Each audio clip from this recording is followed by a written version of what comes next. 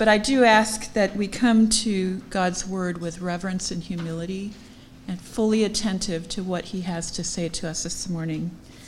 Jesus said, "If you hold to my teaching, you are truly my disciples.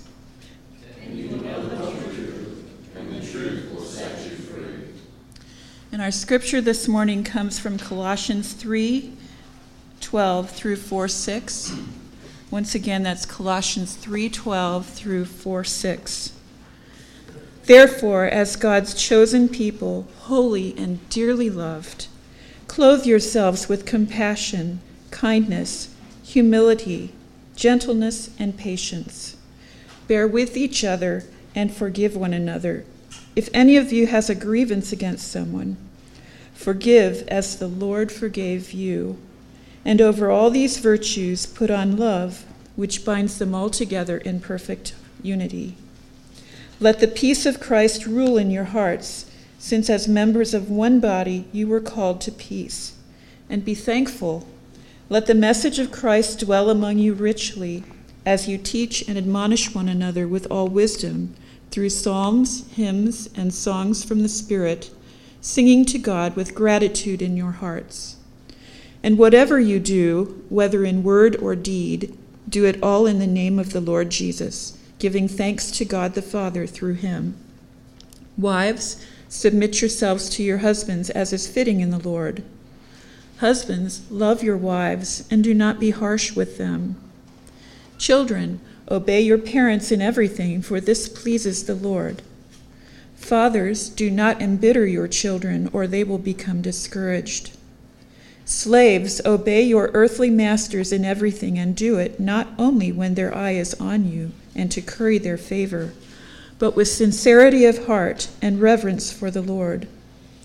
Whatever you do, work at it with all your heart, as working for the Lord, not for human masters, since you know that you will receive an inheritance from the Lord as a reward. It is the Lord Christ you are serving. Anyone who does wrong will be repaid for their wrongs, and there is no favoritism. Masters, provide your slaves with what is right and fair, because you know that you also have a master in heaven. Devote yourselves to prayer, being watchful and thankful, and pray for us too, that God may open a door for our message, so that we may proclaim the mystery of Christ, for which I am in chains. Pray that I may proclaim it clearly as I should. Be wise in the way you act toward outsiders. Make the most of every opportunity. Let your conversation be always full of grace, seasoned with salt, so that you may know how to answer everyone. Thank you very much. As we consider the word of the Lord, let's go ahead and bow our heads in prayer, asking for his help. Heavenly Father, may the words of my mouth and the meditations of all of our hearts be pleasing in your sight, O Lord, our rock and our Redeemer. For we pray in Jesus' name, amen. I don't know how many of you remember the whole experience of getting your driver's license. For me, as a kid, I could not wait to get my license because that meant freedom, right? Once you got the car, once you got those keys, the road was open. You could go, in theory, you could go wherever you wanted to go. And I can remember the whole process of learning to drive and driving around with my parents, usually my dad, and I just did not like that at all. My dad is constantly telling me what to do, what not to do, don't do this, watch out for this. And I would be like, Dad, I got this. I'm fine, I know what I'm doing. And I can remember on the back of the window there was this said permit driver or something along those lines. It was kind of humiliating. You drive along, everyone knows. This is just you're not a real driver yet. And so you longed for having that freedom of actually getting your license, and then actually having that license and being by yourself without your parents in the car. And then there's the first time it actually happens. And you get in the car and you're like all by yourself. And you turn on the road and you realize, do I know what I'm doing? Right? It's not quite what you thought it would be. There's all this sense of anticipation of how wonderful it's going to be on the road by myself. And then you get on that road and the anticipation turns into anxiety.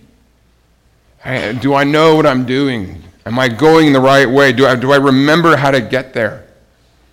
Before it was just like you always got at the right place. You get in the car with your parents, of course you're not going to show up at the right place. There's none of doubt in your mind that you're going to get there. And that the there is the right place to be. Where am I? Right? This is a long time ago, kids, before the days of Google Maps, etc. You actually had to know where we were going. Whereas I just follow the blue line anymore. I just I enter the address and I go where it tells me to go. So anticipation turns into anxiety. And fun, what you thought was going to be fun, turns into fear. And you wonder, do I know what I'm doing? Do I know where I'm going?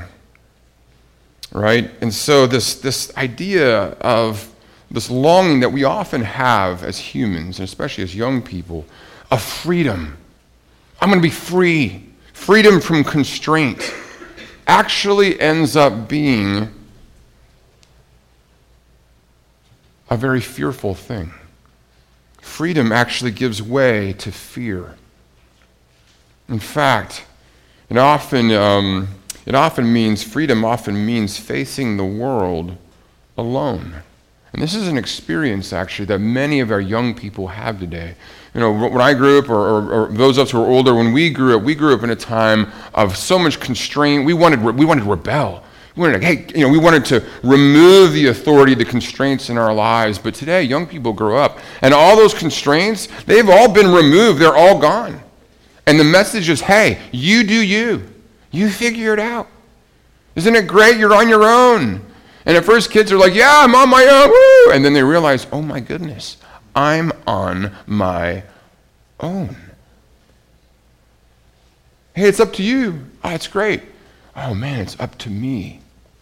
It's all up to me. And unprecedented, our young people today are at unprecedented levels overcome with depression and with anxiety, wondering, can they do this thing called life on their own? That for them, freedom isn't so freeing. In fact, freedom leads to fear, and secondly, it leads to frustration, because we have to figure out life on our own. And the question is this kind of freedom really that free? Does that make sense? Our culture is obsessed with the idea of freedom from constraint, and more than ever, I think we are ruled by fear, and we are ruled by that frustration and that depression that come from that, from trying to do life on our own. But in contrast to that freedom, there's a way of living that Scripture offers that isn't about liberty, it's about loyalty. It's about loyalty. That's not about liberty from constraint. It's about loyalty to Christ. It's not about freedom. It's about following. It's about a fidelity that means two things that Colossians have been talking about. First, it means protection. In fact, we see this. You want to turn to the left. If you want to follow along your pew Bible, we're on page 1017, where it says Colossians 3 is what Kathy read for us. But if you want to just turn to back to chapter 1, that's on page 1015, where Paul speaks of this freedom, or the fidelity that we have for those who belong to Jesus. He says in verse 12 and 13, verse 13, he says, "For he, that is the Father, has rescued us from the dominion of darkness and brought us into the kingdom of the Son that he loves, in whom we have redemption, the forgiveness of sins." And he's saying we've been transferred into a new kingdom, under the reign of Jesus Christ, who reigns over death, who reigns over all the powers of this world, who has the last word, who is the most influential person in human history, the one who sits at the right hand of the Father, and we now belong to him, and we enjoy his protection.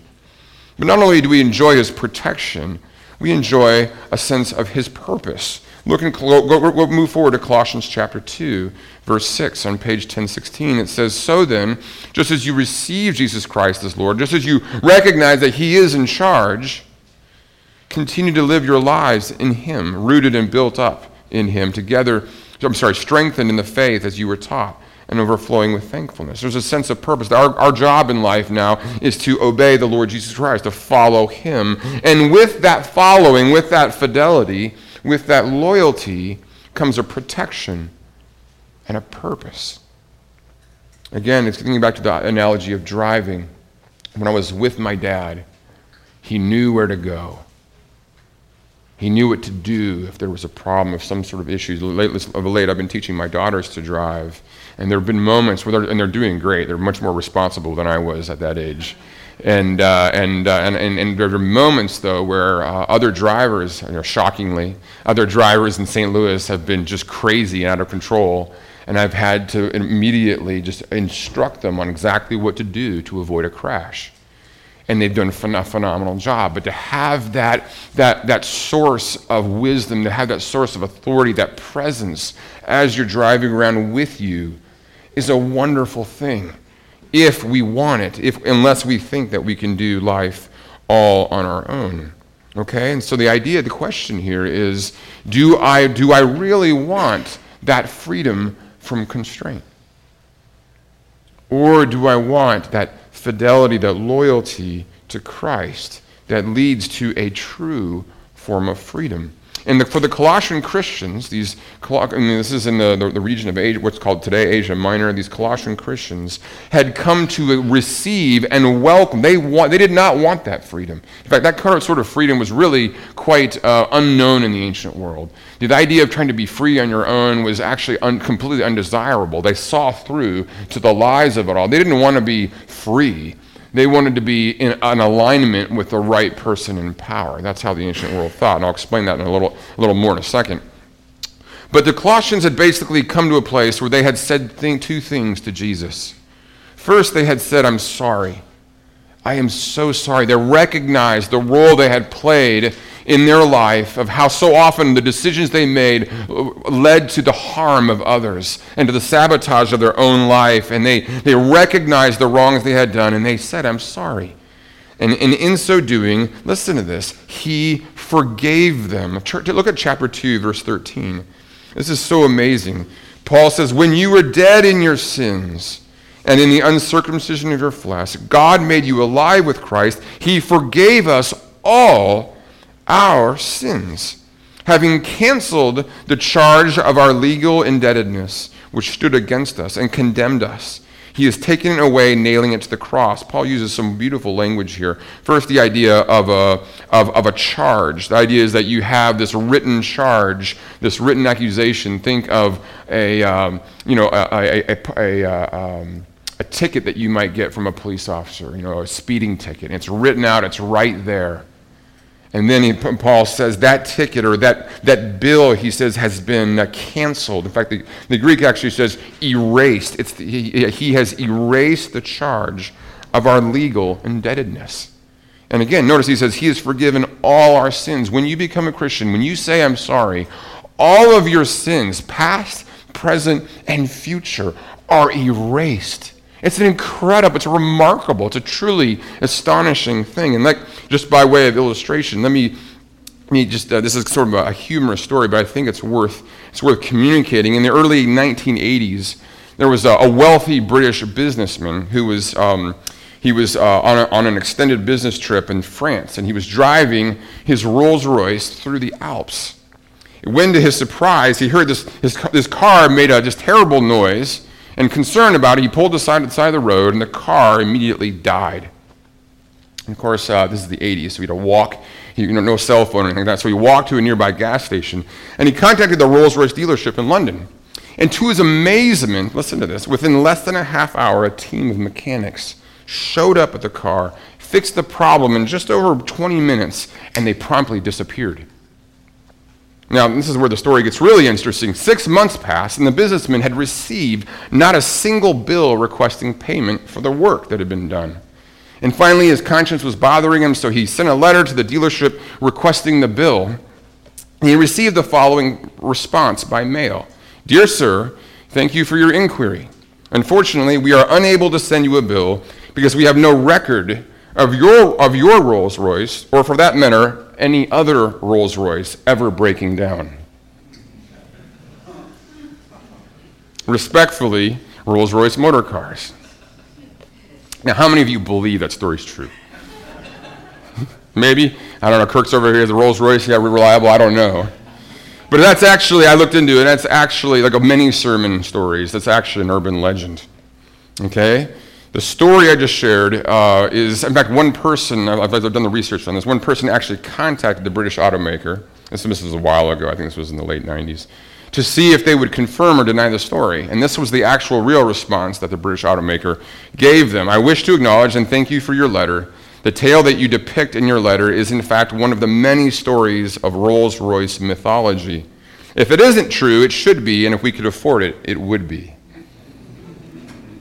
Now think about that for a second. Their hope is that they could actually, listen to this, erase the record of debt. There is no record of debt. It never really happened in a sense.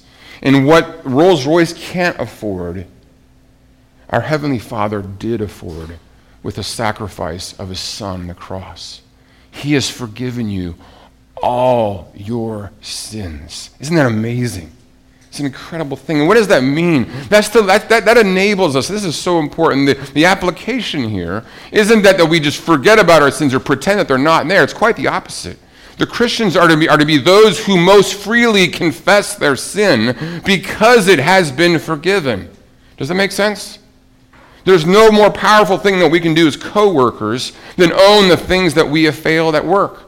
There's no more powerful thing that we can do as supervisors. No more powerful thing that we can do as parents and as spouses than confessing the sins that our Father has forgiven. But even just recently, it was yesterday. 2 days ago, I'd gone to one of my daughter's bedrooms. I opened the door, and it was late afternoon, and she was in bed sleeping, or looking at her phone. And I just said, "What are you doing?" It is 4:00 in the afternoon, and I just laid into her. I got so upset with her. And I didn't know the backstory. I didn't listen. I didn't ask any questions. The truth of the matter is she'd gotten up early, gone into work. She'd done some, cleaned up her room, did all this work, and then she was literally just laid down for a little bit and wanted to take a little nap for a second. So I totally misread the situation. And I said, "I'm so sorry. I uncharitably judged you." And listen, parents, there's no more important thing that you can do than to ask your kids for forgiveness. They want to forgive you. And so, but when you're free to do that, when we know we've been forgiven by the Lord. And so again, these Colossians, they understand, they get it. They know that they've said, "I'm sorry," and they know that God has fully forgiven them. But not only, this is so important, not only have they said, I'm sorry, they've said, "I surrender." They said, "I surrender." And just as they said, "I'm sorry," and He forgave them, when they said, I surrender, He says, "Listen, I am for you. I'm for you." Okay, look in chapter 2, verse 9 and 10. It says, "For in Christ all the fullness of deity lives in bodily form." That is to say, God in all His power and all His authority dwells in the person of Jesus, who died for our sins. He is for us. In verse 10, it says that Jesus is in charge, and in Christ you have been brought to fullness. He is the head over every power and authority. He is in charge, and He's for us. So when we say, "I'm sorry," He forgives us. When we say, "I surrender," He says, "I'm for you. I'm for us." Okay? So in our present passage, this text is very much a passage of application. It's about living life under His Lordship. It's about living life when we say, "You know what, Dad, maybe you should drive. Jesus, you should be in the driver's seat." And when that happens, this is what it looks like for our relationships. And we see this notion of lordship appearing throughout this whole section. For example, there are 3 sections here I want to talk about. The first is living under His lordship in terms of His family, that is the family of God. Living under His lordship in our family, that's our own personal families, our own homes. And then finally, living under His lordship in His world, in the world. And we'll talk about that briefly, okay? So first, but I want you to see the ways that His lordship shows up in this section, okay? So first and foremost, look at verse 17, for example. In chapter 3, verse 17, he's speaking of living in the lordship of Christ in the family of God, and verse 17 is the climax. "And whatever you do, whether in word or deed, do it all in the what? In the name of the Lord Jesus, giving thanks to God the Father through him. So there's governing all of our interactions among the family of God. We are to live as those who are under the lordship of Christ, who are serving the Lord Jesus. And then again in this next section of chapter verse 18 to the beginning of chapter 4 about instructions to Christian households, when our lives are under his lordship, it appears in these verses, that the language of lordship appears. Look at verse 18. Wives, submit yourselves to your husbands as is fitting in the Lord. Verse 20, children, obey your parents in everything, for this pleases the Lord. Even verse 22 talks about slaves. And in fact, it's in verse, just look at verse 23. He says, whatever you do, he's speaking to slaves, work at it with all your heart, as working for the Lord, not for human masters, since you know that you will receive an inheritance from the Lord as a reward. It is the Lord Christ whom you are serving. And then he says the same thing to masters in chapter 4, verse 1. Masters, provide your slaves with what is right and fair, because you know that you also have then that word master, kurios, is simply Lord. You also have a Lord in heaven. So he's taking these roles, these familial roles, these household roles, and he's saying, what is it like to live those out under the lordship of Christ? So with that, let's just kind of walk through this section, understanding that having said I'm sorry, having said I surrender, desiring to live under that lordship, this is what it looks like. So first and foremost, what does it look like? What does his lordship look like in his family or in his household? Well, look at verse 12. To live life under his lordship is to know that we are wanted by God. Look at verse 12. Therefore, as God's chosen people, holy and dearly loved. Do you think about that enough? Do you get up in the morning and you think, I have been chosen by God. He wants me. I was his idea. He came after me. I didn't go after him. He came after me. I was lost and I was found. I was blind and now I see. He chose me. Okay, and that doesn't mean that you're better than others. In fact, it may mean that God usually chooses all the wrong people. When you look at the Gospels, Jesus is regularly choosing all the worst sinners. He chooses the prostitutes, the tax collectors. In fact, just because we're chosen, it in no way means that we are choice. There's a huge difference between being chosen and choice. Right? You go to the store, you go to Costco, sometimes I'll say, hey, Sarah, let's grill out this week, let's get some really good food, let's get some steak or something. And she goes and buys choice meat at Costco. Right? Chosen does not mean choice. You read the story of Scripture again and again, and God chooses all the least likely candidates. It's the people of God who continue to embarrass God again and again and again, because he loves to be the friend of tax collectors and sinners. But it's even more amazing to know that why me? Why would he choose me for? I'm the least likely candidate. I'm a disaster. I still can't get my life together, and yet somehow, for some reason, he wants me in his family. To live life under the lordship of Christ is to know that you are chosen, but not choice. It's to know that you are holy. That is to say, you're set apart for a specific purpose and calling. You're living your life. You're on a different trajectory than the rest of the world. You're in the car. You're in the driver's seat. You're with Jesus. He's there telling you where to go. And you're going in a different direction from the rest of the world. You're going to a different destination. You're holy. There's a different objective in life. What we just said, it was so beautiful. I loved how Jen read about the summary of the law. Wasn't that beautiful? Right? She spoke of how we are living in an age of what? Of distraction. It's all about the NFL and the NBA. It's all about Roku. There's 1,000 things to distract us. And Christians are live holy lives because their priority is what? Not work, not play, but love.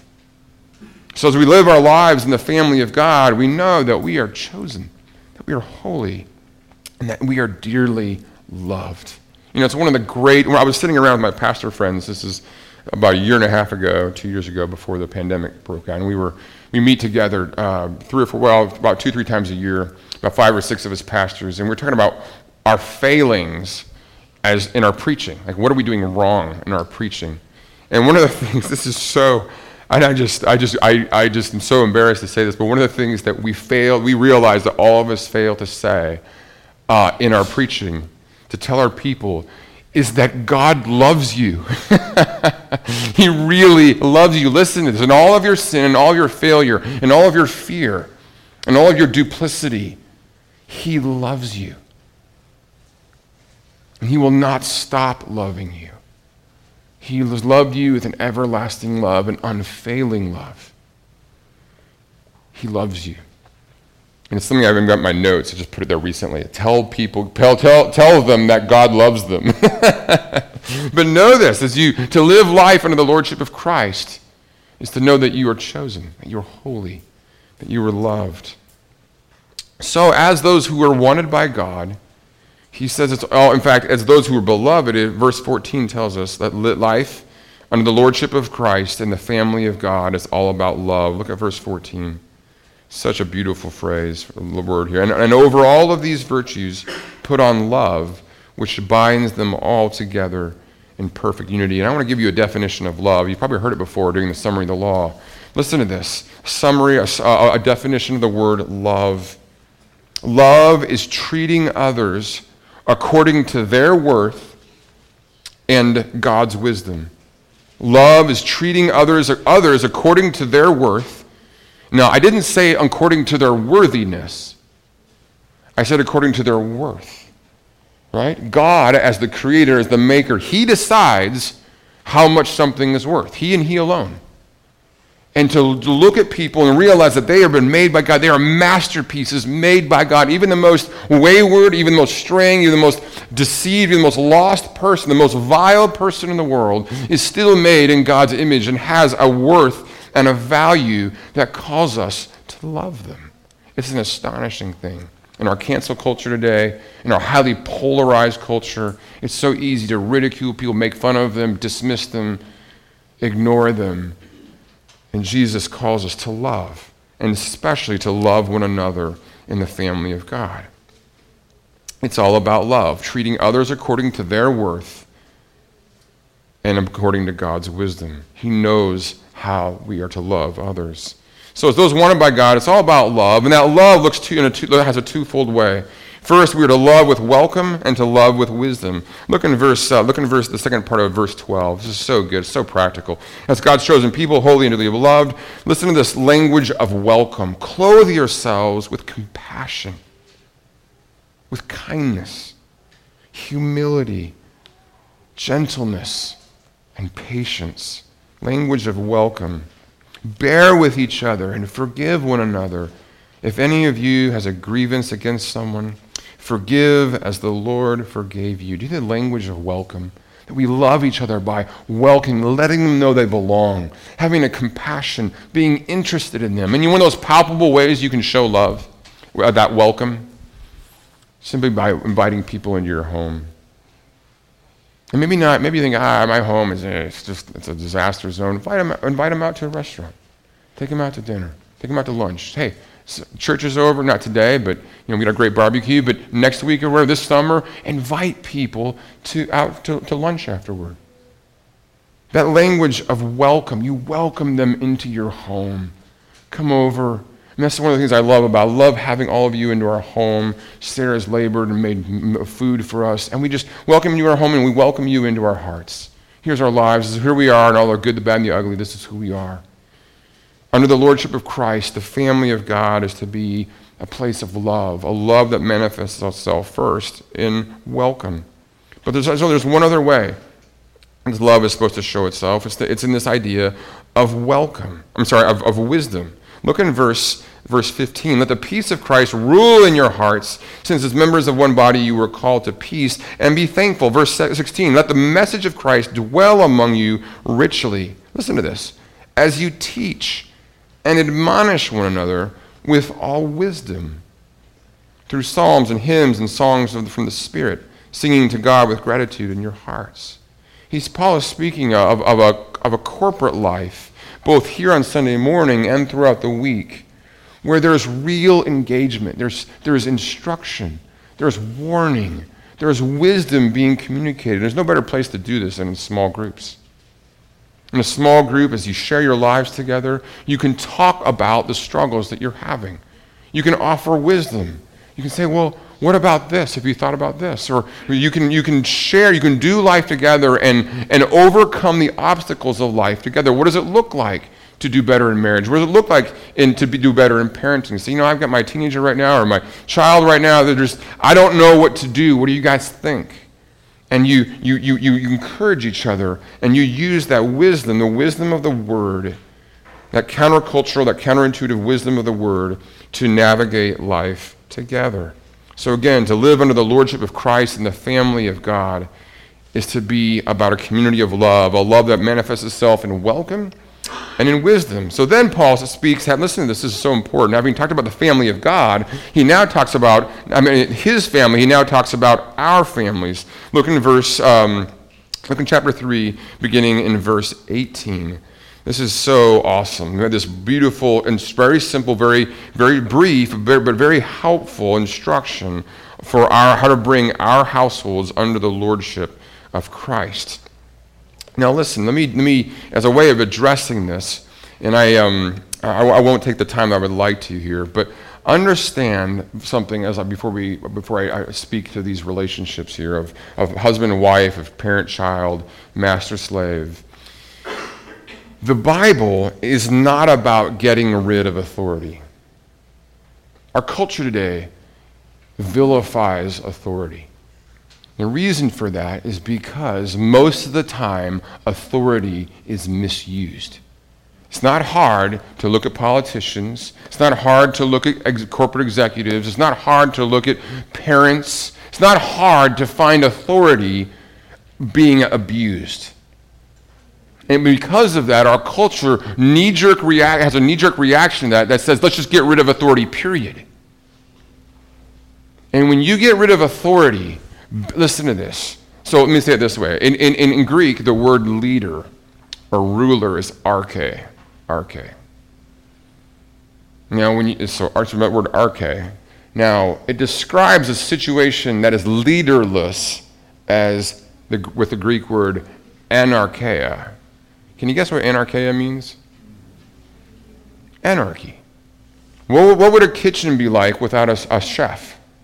Well, let me ask it this way. I'm going back to the driving. Imagine a car in which there was more than one steering wheel.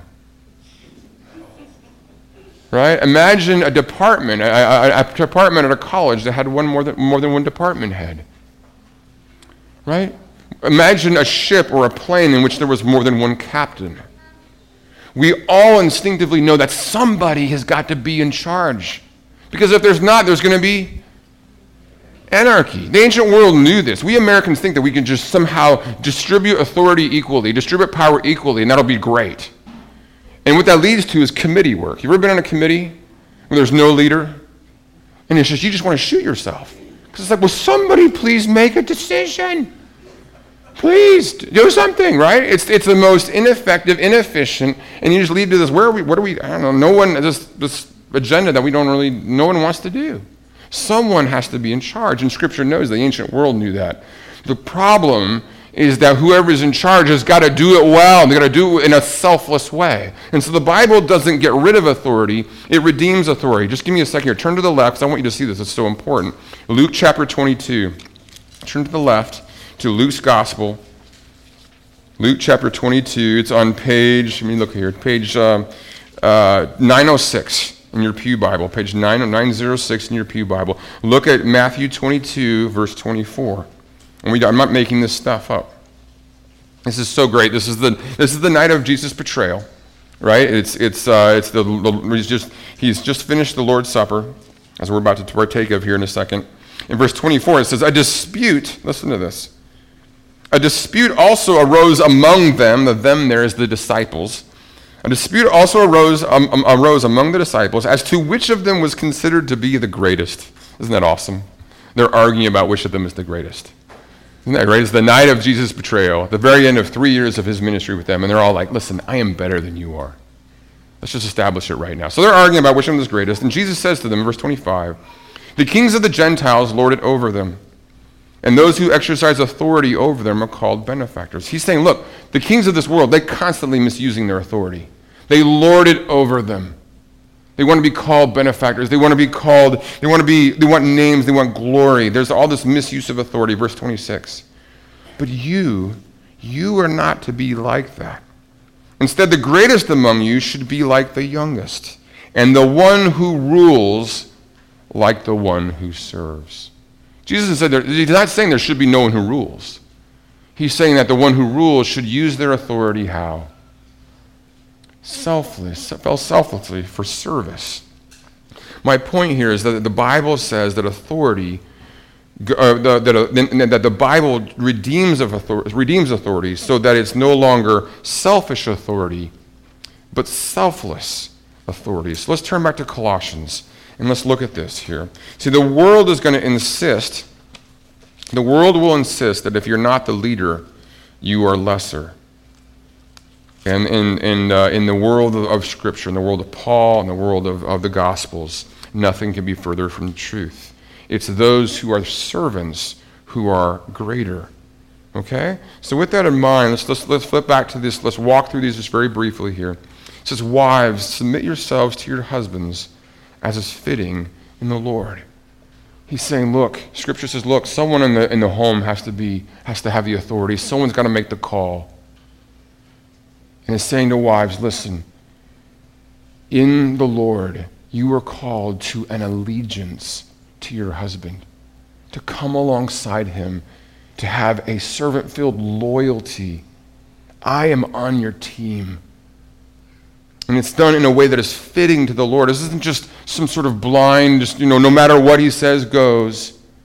It's saying, listen, as a couple, we are under the Lordship of Christ. And to the extent that you are following the Lord, hubby, I am fully on board. And I'm going to take my resources, I'm going to take all the incredible talents and abilities that God has given me, and I'm here, I'm with you. Where do you want to go? What are we going to do? It's an amazing thing when a wife does that. That's not an act of weakness. That is an act of profound strength. Nowhere does the Bible say or assume that just because she's serving, but just because she's helping, that somehow she's lesser, that somehow she's less talented. In fact, it's just the opposite. Throughout the Old Testament, that language of helper, the first, Genesis 2, God creates the woman. He calls her a helpmate or a helper.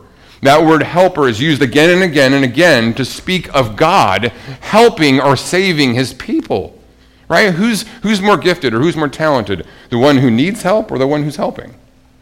Right? Regularly in my home, I need help. It's not a surprise. That's my kids. Right? So my point is, it's still an act of allegiance, an act of coming alongside. So it is what I would call the role of the wife in the home is a mission-minded allegiance. Right? It's not about him, it's not about her, it's about a mission that God has given them, and they are on it. The second role, look at husbands here. Husbands, love your wives and do not be harsh with them. It's the temptation of one who is in a position of responsibility or authority is simply to take those under them for granted. And that's why he says, love your wife. Don't take her for granted. Cherish her. Know how to treat her according to her worth. Proverbs 31 speaks of how the husband is to celebrate his wife in the city gate. That is publicly acknowledging how much she means to him. So the husband is called to what I'm going to call a selfless authority. It's not an abuse of that authority. It's not authoritarian, but nor is it an abdication of authority either. And listen. As a pastor, and I could bring in a whole line of pastors I know would say the same thing. Men with far more pastoral experience than me. Today, and most times, today especially, when I talk to men about actually taking responsibility and taking that leadership role in their home, they don't form a fist. They don't be like, oh yeah, look at all my mother power. They don't go on a power trip. Do you know what they do? They break out in a cold sweat. You want me to lead? You want me to take lead? You want me to be responsible? You want me to actually try to? That's terrifying. How do I do that? What if she pushes back? What if she says no? What if she digs her heels in? What's that going to look like? And it is so tempting for men today to just simply, yes, dear, whatever you want to do, right? It's easier. It's so much easier. The wife objects, okay, never mind. How you tell me how to do it. How do you want to do this? Right?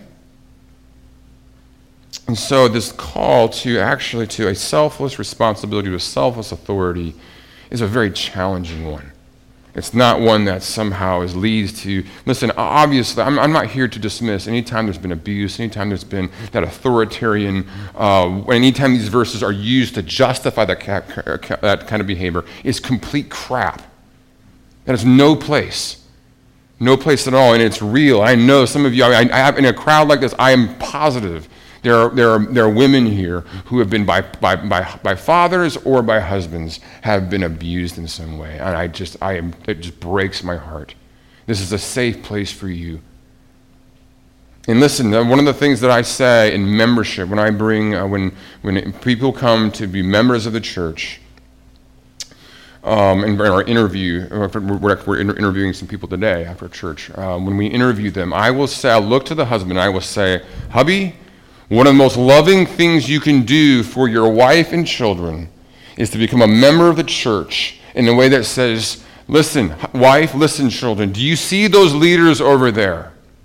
If ever I'm out of line, you go talk to them. Yes, I am leading this home, but I lead it as one who is accountable by real people, not by God in the abstract, or by real flawed men over here. And if I'm out of line, you go talk to them, because I'm accountable to them.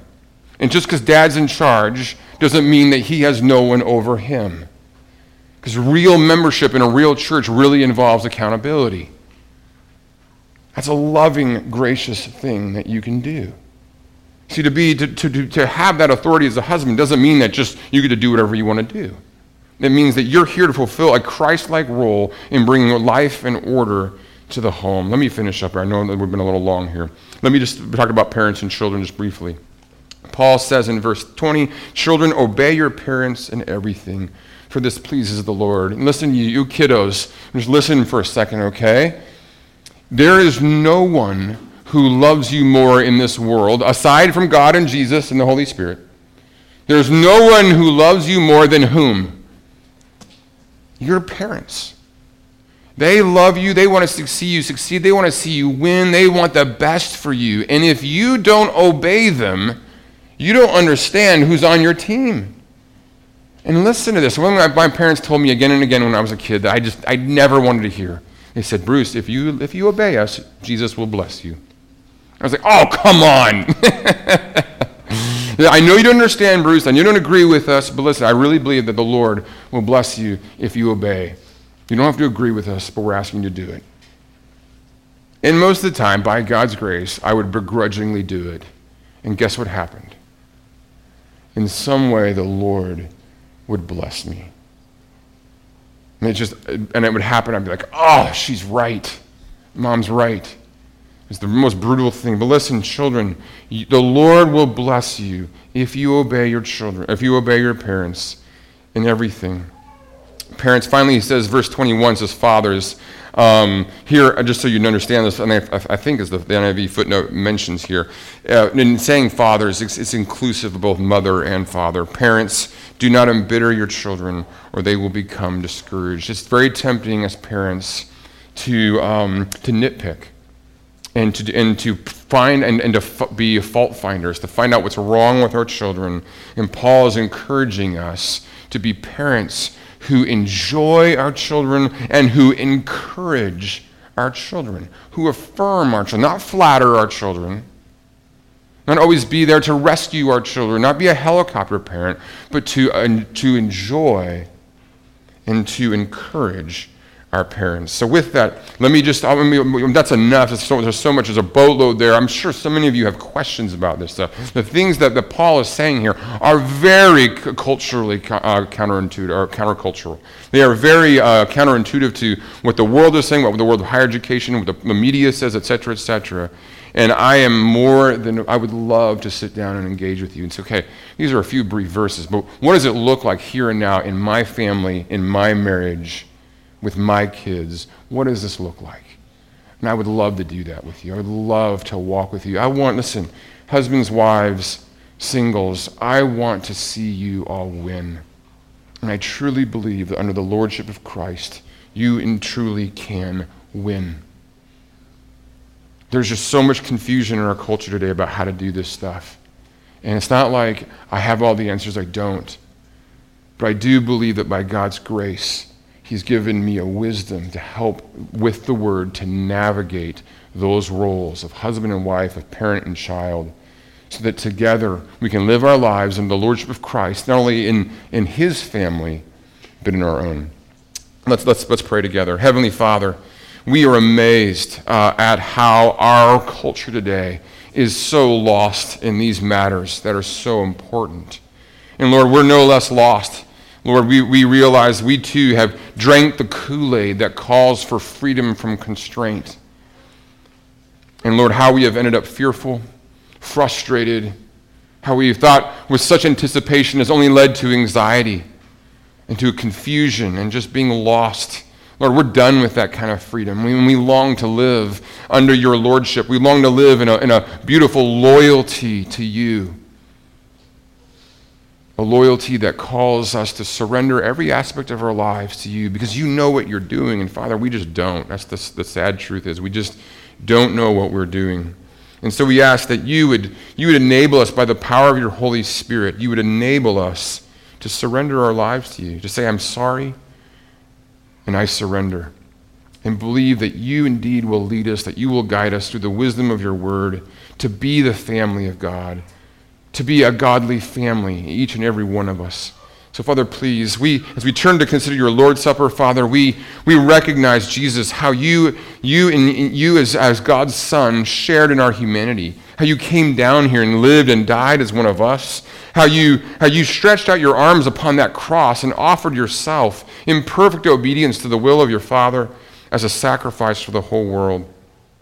Father, it is the death of your Son that we now proclaim in this meal, and it is in his beautiful name that we pray. Amen.